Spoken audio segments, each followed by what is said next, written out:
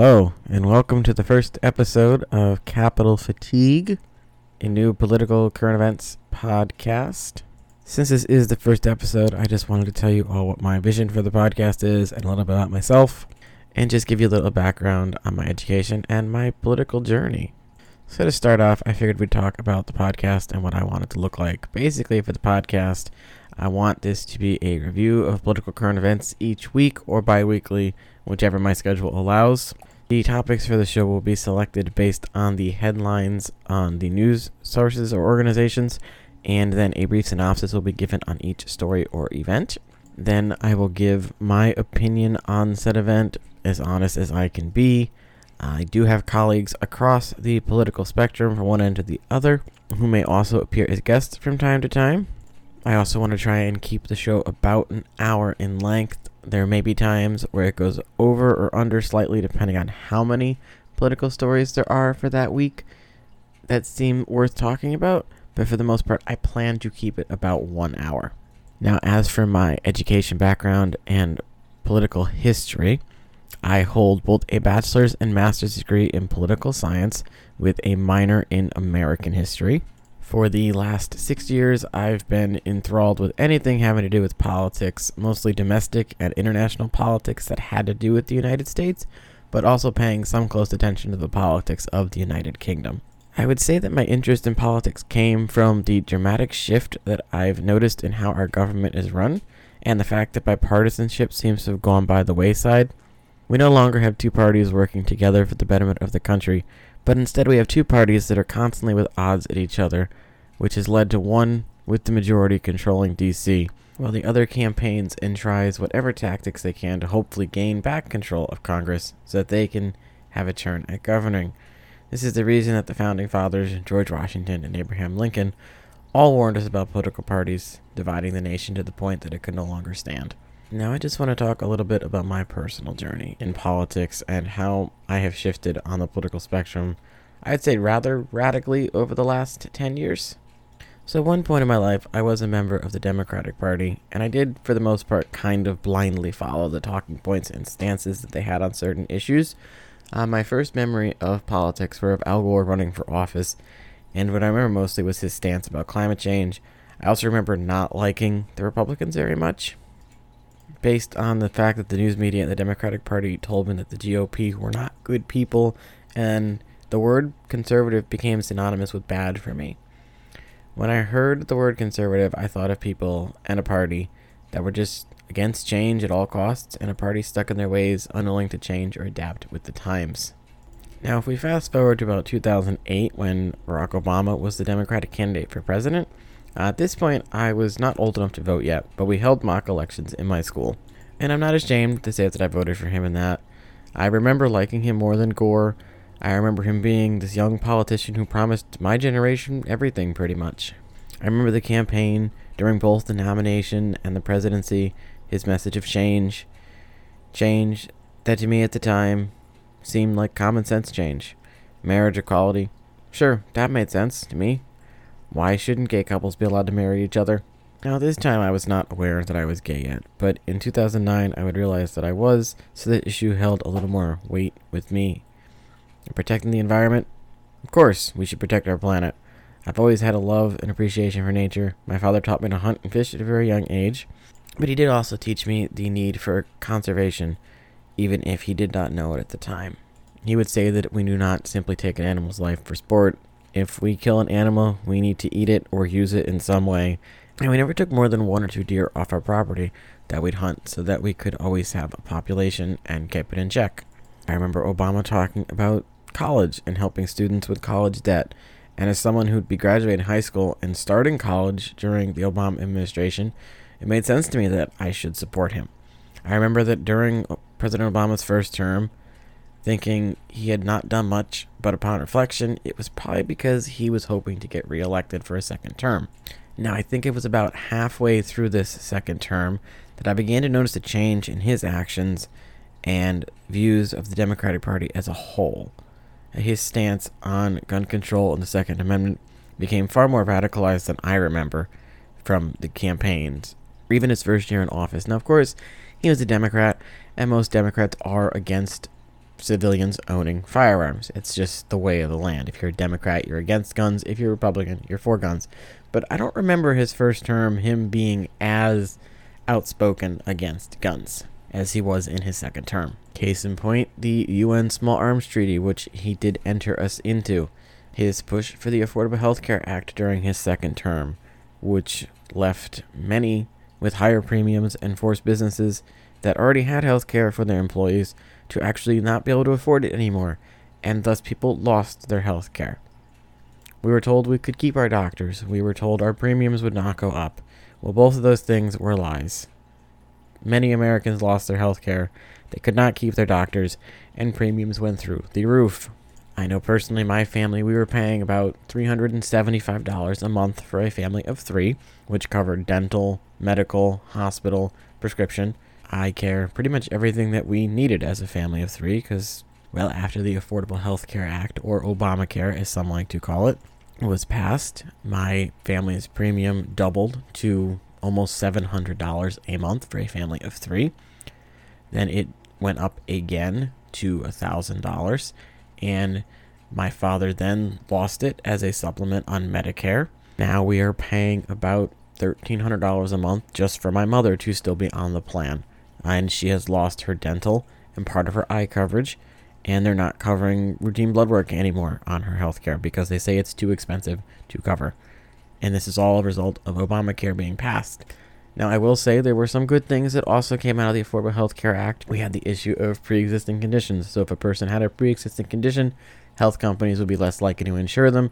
That was done away with Obamacare, and if you had a pre-existing condition, you were guaranteed health care. You also had that if you were the age of 26 on a federal level now, you could stay on your parents' health care.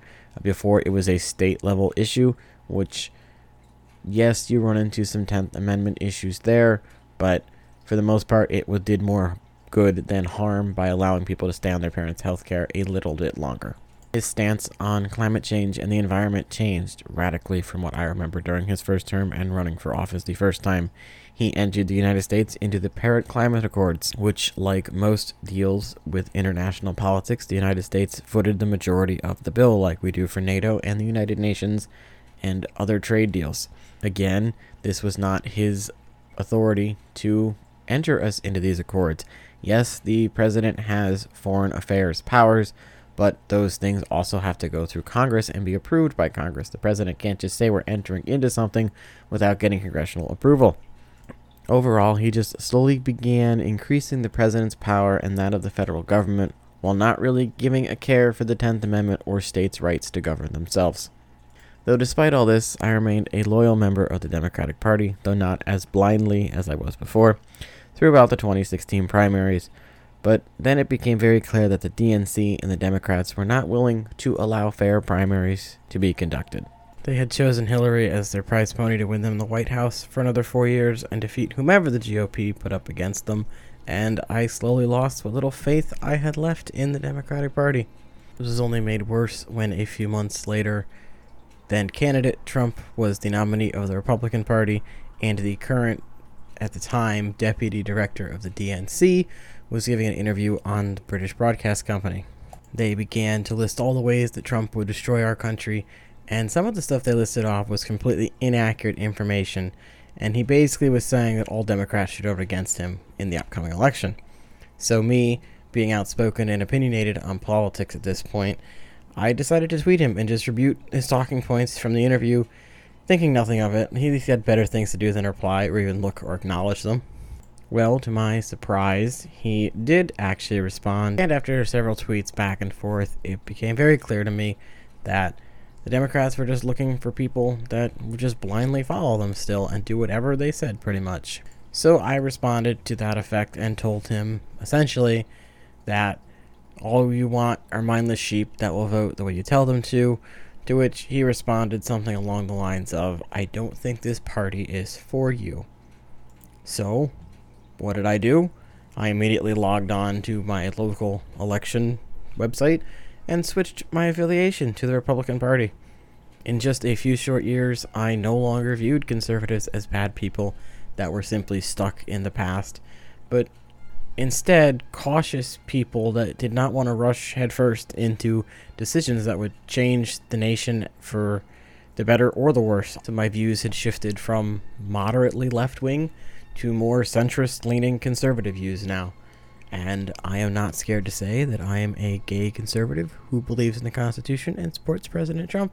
Most of the news media would tell you that all of us do not like President Trump, but there are a number of us that do support him and what he says and think what he's doing for the country is good. At this point, I believe in some things from both sides of the aisle and disagree with things from both as well. But most importantly, I am a Republican because I believe in a smaller, weaker federal government and that we allow the states to exercise their sovereignty over the federal government. And it just seems like everyone has forgotten about the 10th Amendment over the last few decades. Now, I know we gave away a lot of rights to the federal government a long time ago, back during the Great Depression, because we needed the federal government to step up and create these relief projects that would bring us out of the Depression and save the country. But I think now we need to go back and allow the states to actually have control over themselves. Now, for those that don't know what the 10th Amendment says, it says that the powers not delegated to the United States by the Constitution, nor prohibited by it to the states, are reserved to the states, respectively, or the people. And I think people have also forgotten over the last few decades that the politicians are not the ones in control of the government at any level. This nation was founded on the principle that the people have the final say in what our government does, which is one of the reasons we hold elections at every level of government in this country. And the 10th Amendment is basically just reminding people that if the Constitution does not specifically give powers to the state or to the government, those powers fall to the people. And it's time the people remember that we have the final say and we actually do run and control this country. Granted, we do it through elections, but still we have power, and we have to remember that. That being said, yes, states do have a certain level of sovereignty over the federal government. The federal government is not supposed to tell the states what to do constantly. It should really only be in dire circumstances when the federal government steps up and says, look, you guys have dropped the ball on this, we're going to pick it up, and if you don't like it, tough. And then, of course, it goes to the Supreme Court, and it gets ruled if it's constitutional or not, and that's a whole nother story. A prime example of this would be the Biden campaign. We've heard Joe Biden say multiple times that if he was president, he would have issued a federal mask mandate. Well, for those that don't know, basically a federal mask mandate would be that the President of the United States signs an executive order basically ordering states to enforce mask laws and requiring their citizens to wear them, and they have no choice in the matter. Now, granted, again, this would probably go to the courts and be ruled unconstitutional, in my opinion, because the states have the say and the sovereignty from the government.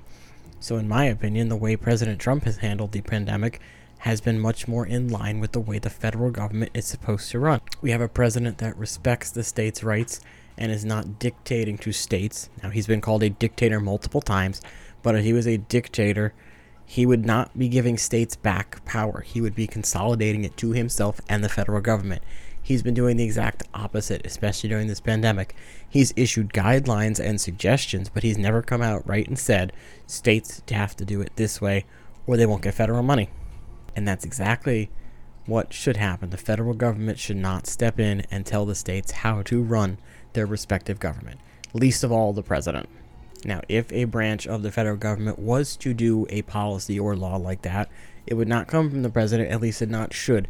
The president's job is to enforce the laws, not create them or legislate, which is why I don't agree with executive orders, because they increase the power of the presidency when he should not be directly involved in policy. That is domestic policy, not foreign policy. If any of the three branches of the federal government would want to do some legislation on a mask mandate, for instance, it would be Congress, not the president or the Supreme Court that would do this.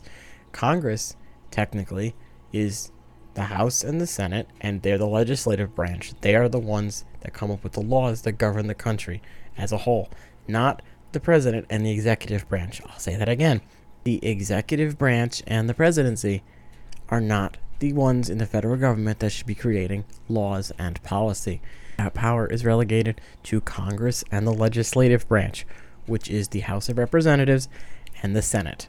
Now, all that being said, I do not agree with every aspect of the Republican Party. I have not always agreed with their stance on same-sex marriage or their overly religious tendencies. Now, don't get me wrong, religion does have a place in this country, but there is a reason that the Founding Fathers sought to create the separation of church and state. They didn't want, like what happened in Europe, where the Catholic Church basically controlled everything. They wanted to have it so that there was no national religion, no national church, and that the people were free to express their religious beliefs and faiths and practice them without fear of prosecution. But again, yes, you can be a person of faith and still be in politics. And yes, you can use your religious beliefs as your ethical compass. But it shouldn't be the only thing that governs your policies. Use your religious beliefs as the ethical compass, but don't say something can't be or has to be simply because of your religious beliefs. Now, I do agree with the party and their constant struggle to defend the Second Amendment, as it is the one amendment in the entire Constitution that keeps the other amendments safe. If we just look back at history, look at World War II and what Hitler did in Germany. He disarmed the people, and it made it that much easier for him to control the people. What do we think would happen if we allowed the government to come in and disarm our citizens? There would literally be nothing to stop them from taking away other rights from us. There would be no way to defend ourselves if they decided to send someone to take things from us. Oh, you have X amount of dollars, or we're going to come and take half of it and give it to people that are less fortunate. There would literally be nothing to stop the government and those in power from coming in and just taking what you have and giving it to someone else, or just taking it for themselves, because there would be no way for you to defend yourself without the use of that firearm. I mean, granted, yes, you could try and defend yourself some other way, but if you have 12 armed SWAT members or FBI or some other organization at your house or place of residency, granted, you versus 12 with one weapon, not going to go so well, but it'll go better than if you were completely disarmed, which sadly I feel is what the Democratic Party has been trying to do for the last 20 years. Now then, enough about my political journey and past. I'm going to get into some topics now that we're about 20 minutes in here. The first issue I would like to talk about is this issue of packing the Supreme Court. Now, from what I've gathered, it can mean two of one things. Originally, I thought packing the court was when the party in power puts enough people on the bench to keep the bench on their side, at least leaning their side, not always siding with them. But then upon further research, it turns out that under FDR, there was a proposal called the Judicial Procedures Reform Bill of 1937, which would essentially increase the number of seats on the Supreme Court. Now, the original Judiciary Act of 1869 is what set up the court as we know it now, 1 Chief Justice and 8 associates. Well, during FDR's term, the Supreme Court struck down many of FDR's New Deal measures as being unconstitutional. So, because the Constitution does not specifically state what the makeup of the court is, FDR's solution was to introduce this reform bill that would essentially allow them to increase the number of justices on the bench so that they could fill it and stack it with people that agreed with them so that they could get these deals passed through, which is what led the bill to be called the court packing plan.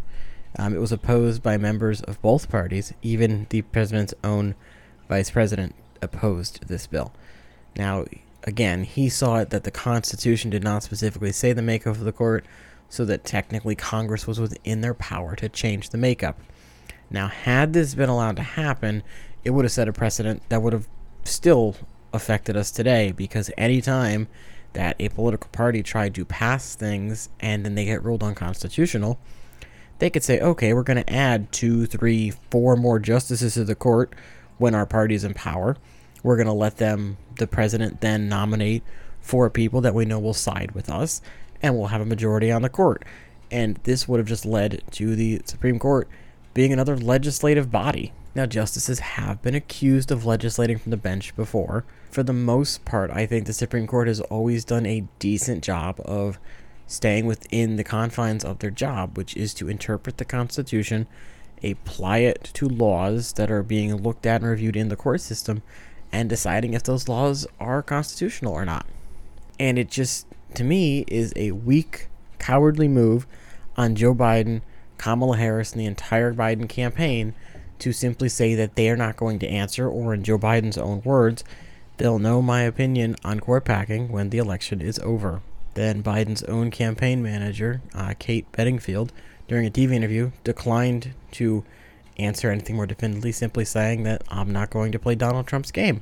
So they're essentially trying to turn this on Trump and say that he's trying to trap them into giving an answer. It's really not that hard. You either say yes, you're in favor of increasing the number of justices on the court to give your party the advantage, or you're not in favor of it because it would change the entire makeup of the court and the reason we have a Supreme Court at all. At one point earlier in the week, Biden was quoted as saying that voters don't deserve to know his opinion on court packing. I ask, why, Joe? Why are you so scared to give us a straight answer? Is it because you can't control your own party, who you've claimed to be the leader of? Now, you were called out on the debate stage by the president for not being able to control the radical left of your own party. If you're the moderate candidate that you say you are, give us an answer. Say yes or no to this question. Personally, I think if he says yes, he loses a lot of undecided moderates. If he says no, he doesn't support it, he might lose a lot of his radical left-wing supporters that are in favor of this, and even a lot of members of his own party on the Hill are in favor of packing the court. But he will probably spend the next few weeks, along with his campaign, dodging the question and not giving us a full answer, which is probably why we do need another debate so that a moderator can press him and so that the president can press him on this issue. And I think the American people do deserve an answer, Mr. Biden. So I look forward to hearing an actual answer and not a continued dodging strategy on this problem. Now, another story that I've seen pop up quite often lately is talks about a second stimulus package or some kind of other stimulus bill. Now, I don't know how many other people like myself have not received their first stimulus check, but I am still waiting, and I did call the IRS and talk to them, and I was told they are mailing those checks until December 31st of this year. Now, I still haven't gotten mine, so I've got, 2.5 months left to see if I'm going to get one? What happens if I don't get it at all? Luckily, I'm not a struggling single dad or a struggling family of 2 or 3 that really needed that money. I was going to use it to pay off some student loan debt and to invest a little of it. But the point we're here to talk about is that the second stimulus bill, much like the first one, seems to have all this extra junk thrown into it that doesn't address the main problem. The reason the first one got stalled and the reason the talks have been stalled is because the Democrats keep trying to throw things into these stimulus packages that have nothing to do with the coronavirus relief that they're designed for. They want to try and bail out the post office, something that's been failing for decades now. There's a reason that they're laying people off left and right, and it has nothing to do with President Trump trying to defund the post office to stop voters from being able to mail and vote. You want to talk about defunding something? Let's talk about the Democrats calling for the defunding of the police. What do they think is going to happen if we defund the police department? It's going to be anarchy in this country. No one's going to be able to do anything. Then they are going to be calling up the militias to try and stop them, or they're going to call in the National Guard to round up our own people. But I digress. We're talking about stimulus checks here. I'm sure I'll talk about police brutality at some point. So this new stimulus check talks that were reignited by the president after he called them off initially and the markets suffered a decline. The Democrats have come back with a new stimulus proposal that includes benefits for illegal immigrants, part of which includes an extension of checks and protections from deportation of illegal immigrants that are in essential jobs. Now they're getting around this by saying it's part of the essential jobs. I thought essential jobs were healthcare workers and first responders, and last time I checked, I don't think many illegal immigrants are going to be first responders riding around in ambulances or EMT trucks or applying to be nurses and doctors at hospitals, because one, you need a college education for that, postgraduate education, And you have to probably be a citizen, if not be here on a special green card, to work in a hospital. Typically, when we think of illegal immigrants or undocumented citizens coming over here and working, they're taking menial jobs that most Americans don't want, like working in a vegetable field or picking produce of some kind. We don't think of them as essential workers that are working in hospitals and as first responders. So for them to put that label on it, to me, seems like both a slap in the face to our actual essential workers and also the wrong word choice. They could have picked a number of other words besides essential, but they chose the wrong word here, and I think it'll also hurt them come November. Should also be pointed out that they tried to also have this in the first stimulus package, which was inevitably rejected by the Republican Party. Now, yes, it does make sense that we're in the middle of a pandemic, so naturally, people are looking to the federal government or any level of government to give some kind of aid to people. But I don't think people realize that this really isn't a handout from the federal government. At some point, we're going to be paying back this money, so consider it like a cash advance on your paycheck. At some point down the road, either taxes are going to go up, or if you were supposed to get a tax return, you probably won't get any money because they're going to say, oh, we're just paying back the corona relief package. But yes, a stimulus bill would help many Americans. But in the grand scheme of things, does $1,200 really amount to much of anything other than a drop in the hat to most American families? My student loans alone every month are over $500. So I would be using half of that to pay for my student loans if I didn't have a job that was still operating during the coronavirus. You factor in people's electrical bill or their heating bill or their water bill.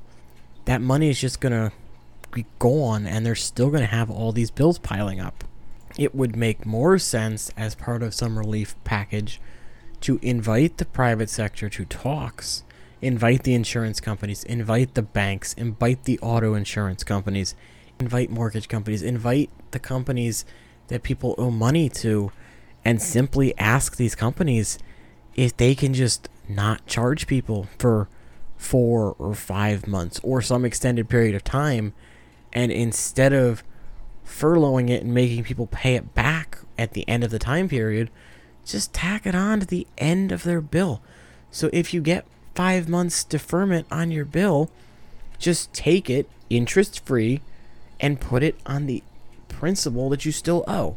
So if you owe 10 grand and you don't have to pay for 4 months, and say your 4 months worth was $600, you just take the $600, move it from now until March, and you just put it on the end in that time frame, and you just pay it back like you normally would. You just go back to paying your normal payments. I'm all for government assistance, but that really isn't the federal government's job, especially to bail out multi-billion-dollar companies like the airlines or the banks or the auto industry or the cruise industry. These companies need to learn that they can't just willy-nilly spend their money. There's no reason that the average American person can save up a rainy day fund in the event that something happens and they lose their job, or a pandemic hits, or a natural disaster goes through and no one's at work. If the average American citizen can put money aside in the event of an emergency, there's no reason that these multi-billion-dollar and trillion-dollar companies can't put money aside to have in the event that they can't go to work for an extended period of time. It just blows my mind that for some reason normal American citizens making $20,000 or even $100,000 can manage to put money aside so that they have a small reserve of cash for emergencies. But a big multi-billion-dollar company can't do the same thing. How did the airlines not have money saved up? How did the cruise lines not have money saved up? How do banks fail? How do they not have money to say, okay, we need to furlough X amount of workers, but we don't need federal money to help because we have money saved? You're a bank. You're multi-billion-dollar cruise and airline companies. It just blows my mind that they can't save any money and have a cash reserve account. I have multiple cash reserve accounts, and I'm only 28.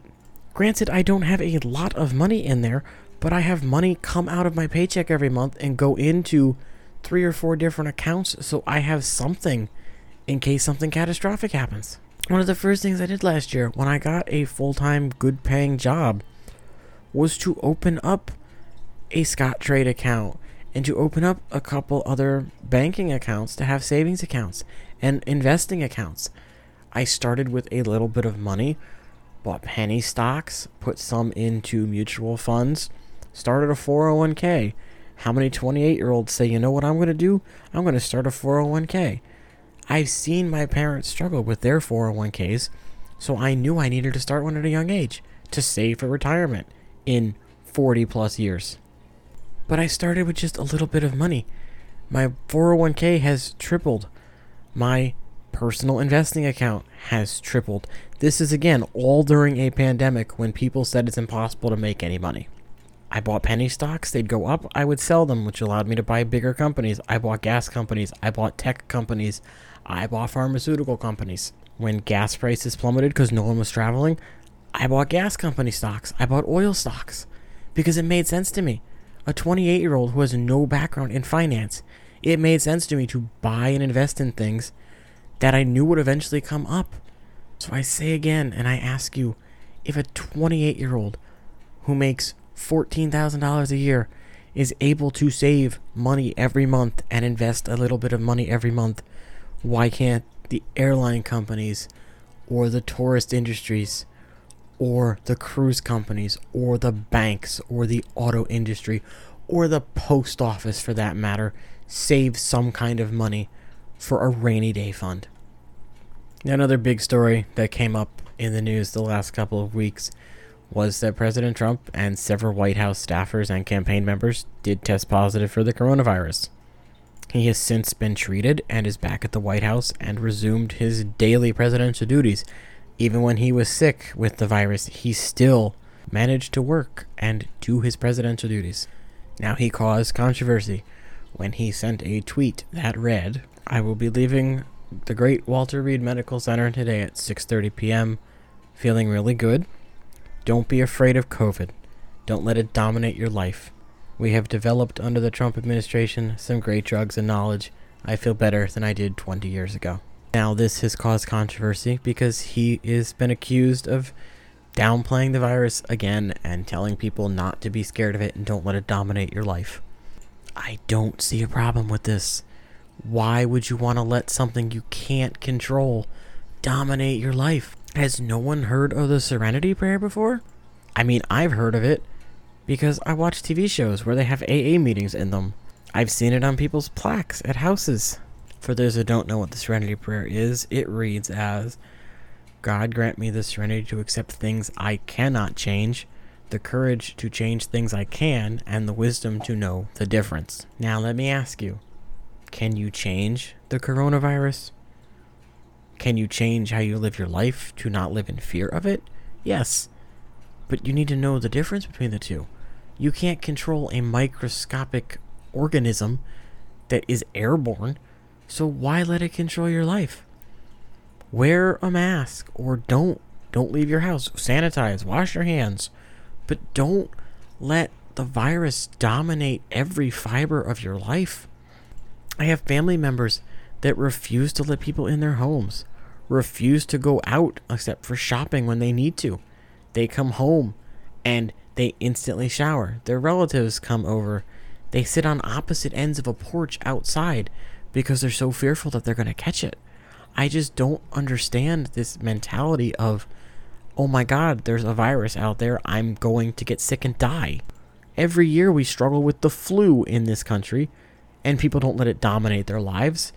And personally, the coronavirus is just the flu on steroids. So why are we letting it control our lives so much? I go to work every day. It's company policy to wear a mask, so I do. Now, my parents are older, so I try and be more safe and conscious of what I'm doing. So if I'm in a room with people, I leave it on, unless I'm eating, and then I take it off. I try and keep distance between me and others. But the fact that the Democrats, the left, and the media has blown this one little segment of his tweet that said, simply don't be afraid of COVID. Don't let it dominate your life. To me, that's sound advice. Don't let a virus dominate your life. Yes, you have to be mindful of it, but you don't have to let it consume every single aspect of your day-to-day life. And I think we've been very lucky in this country that we didn't have the strict type of lockdowns that they've had in other countries like New Zealand or Australia or Italy, where people were literally told, you cannot leave your home for X amount of weeks. You must stay inside. You cannot go anywhere. To me, that's just ridiculous. You can't expect people to stay in their homes and not leave for 2 weeks or longer. The virus is still going to be there after those 2 weeks are lifted. One point out in the Midwest, one state told people they couldn't go outside and cut their lawns. It's just so incredibly insane to think about that people were actually told that they can't leave their house and go in their own private property.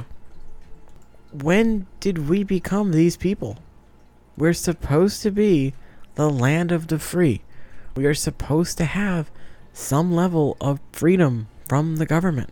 That was the whole point of what we fought for back in the 1700s. And the fact that the president of the United States is being berated for telling people not to be afraid of COVID and to not let it dominate their lives is just so insane to think about.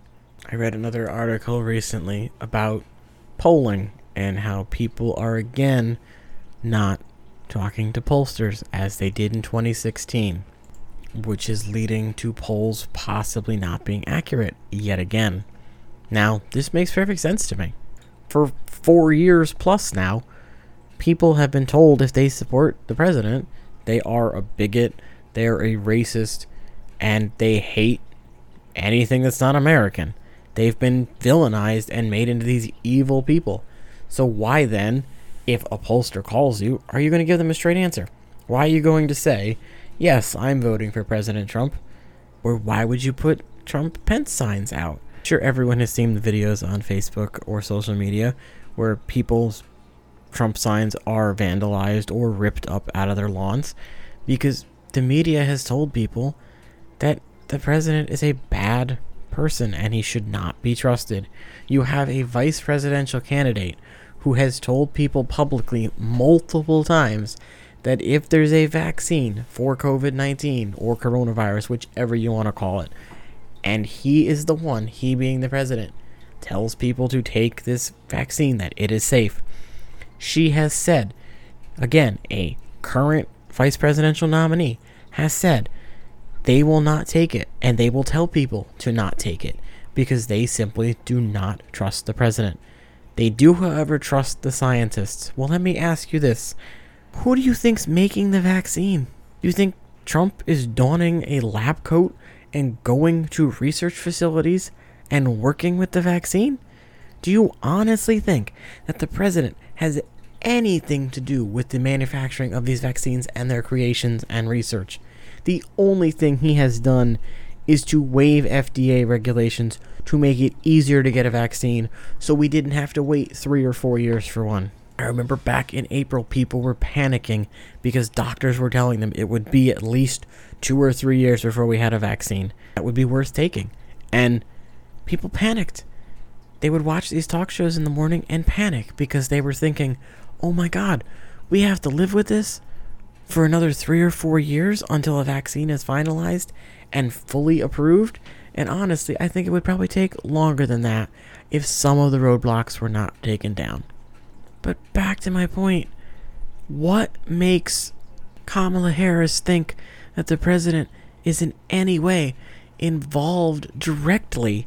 Granted, yes, he's involved indirectly, but how is he in any way involved directly in the creation of these vaccines? He's not. He's not going to labs and telling the drug manufacturers and the researchers what to put in them or what to look for. He's letting them do their jobs. He has just made their jobs slightly easier by somewhat loosening their hands of the red bureaucratic tape, by easing FDA regulations on them, and allowing them to hopefully come up with a safe vaccine slightly faster. But I'm sure even once they have a vaccine and they do trials, they're going to watch the trial subjects like a hawk. They're just not going to give them a vaccine and say, okay, go home. They're going to watch these people like a hawk. They're going to watch their vitals. They're going to record any small, minute changes inside their bodies at all. They're not just going to give it to them and tell them to go home. The president was given experimental things for treatment as well as regular treatments, and I'm sure the White House physicians and staff that are medical are watching him like a hawk. They'd be watching him like a hawk even if he wasn't given anything experimental, because he's the president, and he's always watched like a hawk. But the fact that we have a vice presidential candidate who has said on numerous occasions, if the president of the United States is the one that comes out and says this drug is safe, we can vaccinate people and get over this pandemic, that she would not take it and she would urge people to not take it. It just blows my mind. What is this person thinking? Who does she think made the damn thing? The scientists that she keeps saying, trust the science, trust the science. That's going to be the biggest talking point of the Biden campaign. Trust the science. That's all they say to half the questions. Then trust the scientists. They're the ones that made the goddamn vaccine, not the president. So if the scientists make a vaccine and tell the president, Mr. President, this is our best shot of beating the coronavirus right now, he's going to, I guarantee it, go on live TV, say, my fellow Americans, we finally have a vaccine that we think will stop the coronavirus in its tracks and get life back to normalcy. But she and Joe Biden will not take that vaccine, and they will probably tell others to not take that vaccine. And then now you have the issue of half the country does not want to take a vaccine simply because it has been developed under the Trump administration. In what world does that make any kind of sense? It would have been developed under whoever's administration it was. Because the scientists were not placed there by the president. They were not placed there by any person in a position of power in politics. They were put there because they went to school, and they're the experts that they keep telling us to listen to. So if they're the ones that tell the president the vaccine is safe and effective, I'm damn sure going to take it. And I'm sure there's plenty of other people that will take it too, regardless of who the one giving us the news is.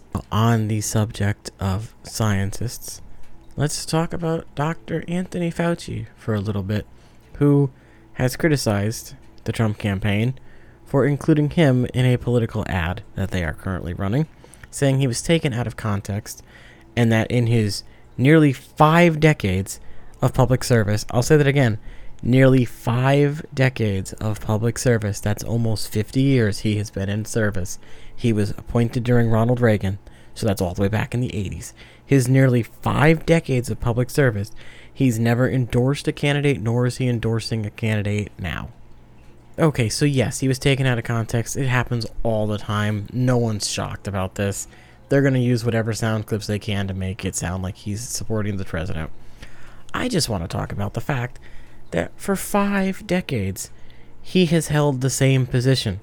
For 5 decades, he has been at the head of the National Institute of Allergy and Infectious Disease.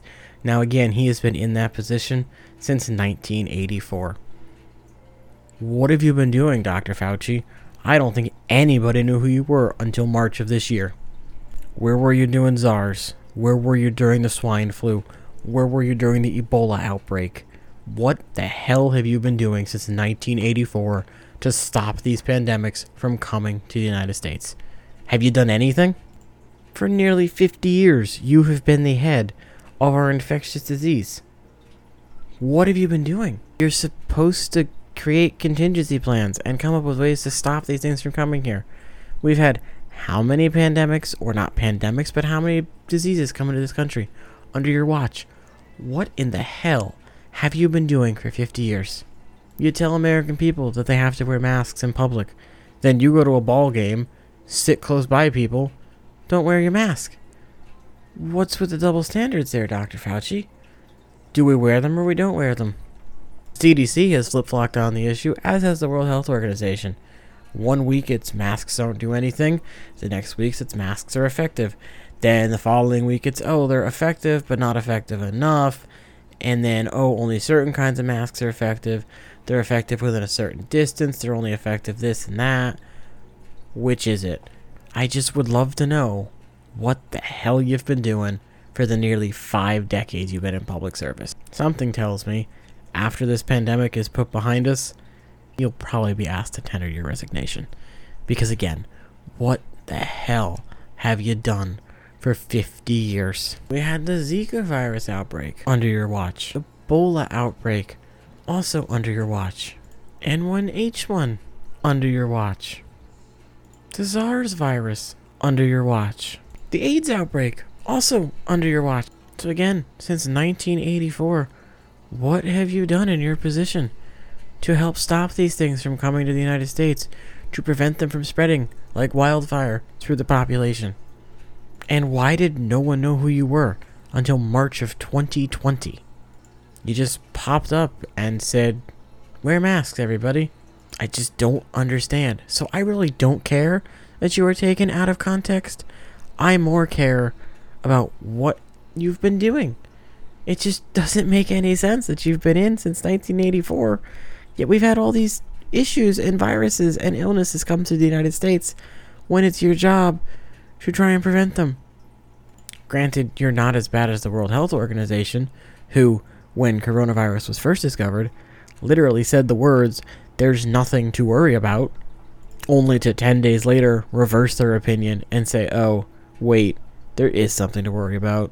Now, on a slightly happier note, I guess you could say it, President Trump's pick for Ruth Bader Ginsburg's seat on the Supreme Court, Amy Coney Barrett, appeared today in front of the Senate Judiciary Committee, who is the initial committee to hear opening remarks and whatnot from potential candidates for the Supreme Court and other positions.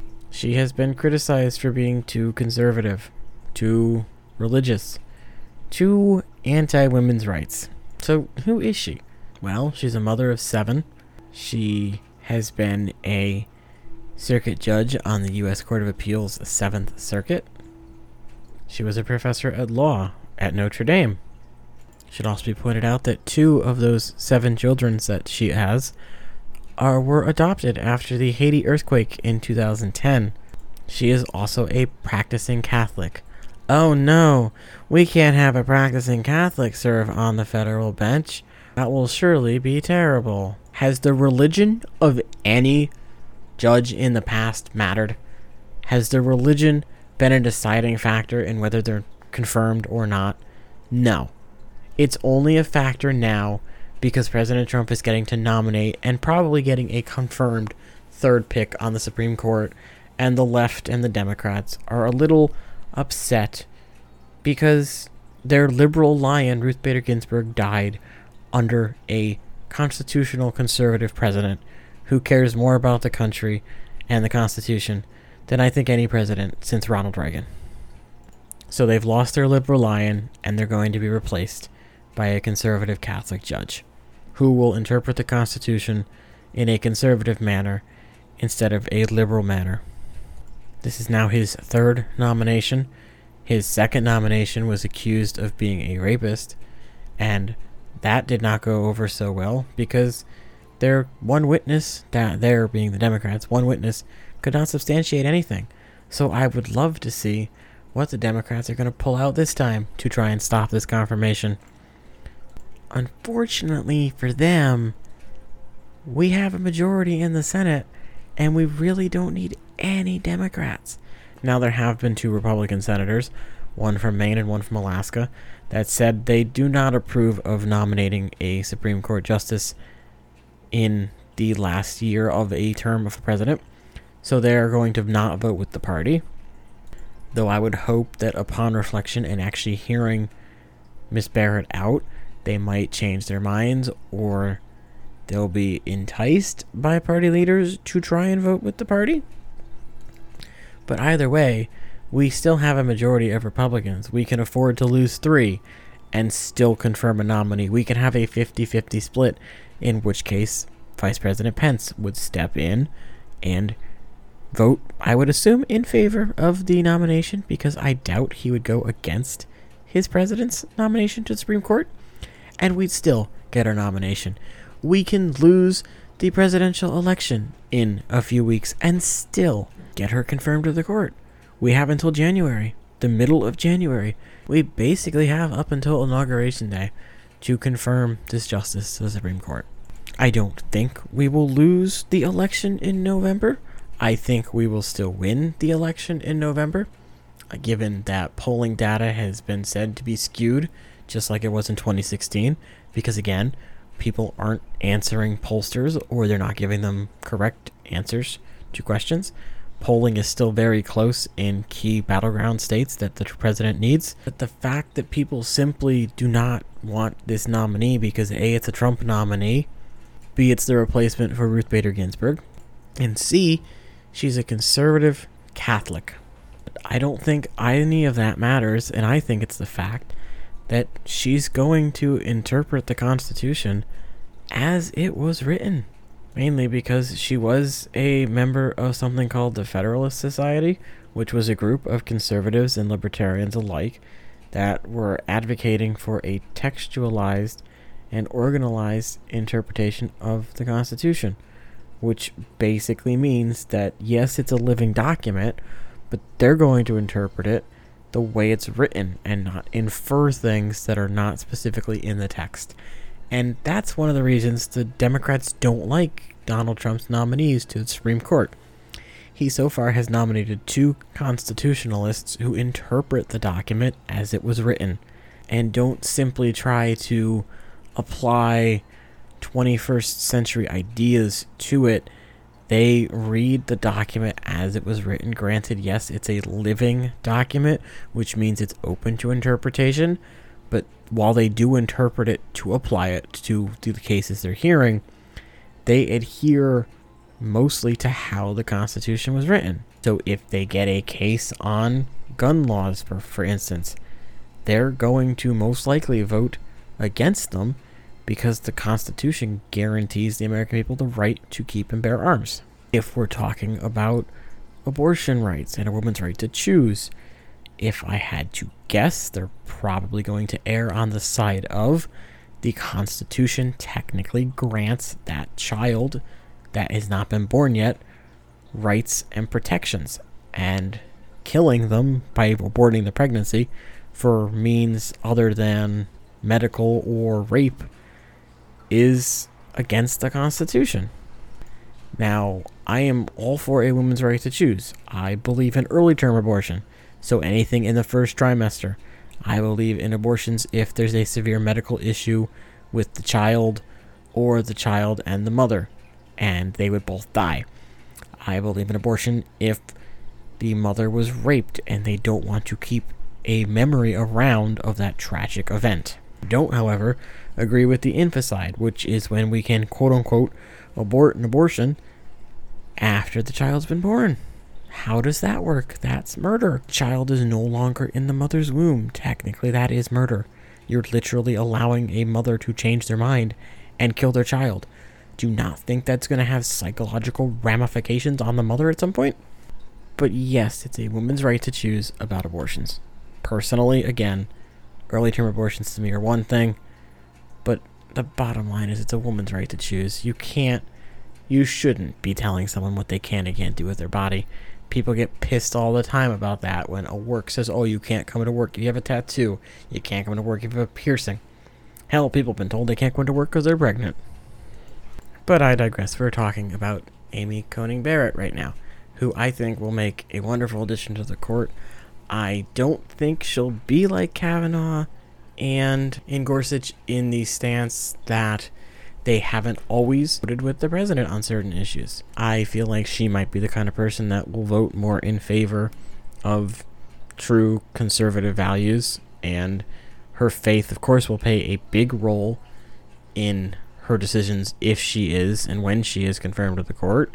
But the court is designed so that it's there for a while. There's a reason we have lifetime appointments. Ginsburg could have retired under Obama when he had control of the Senate, but she chose not to.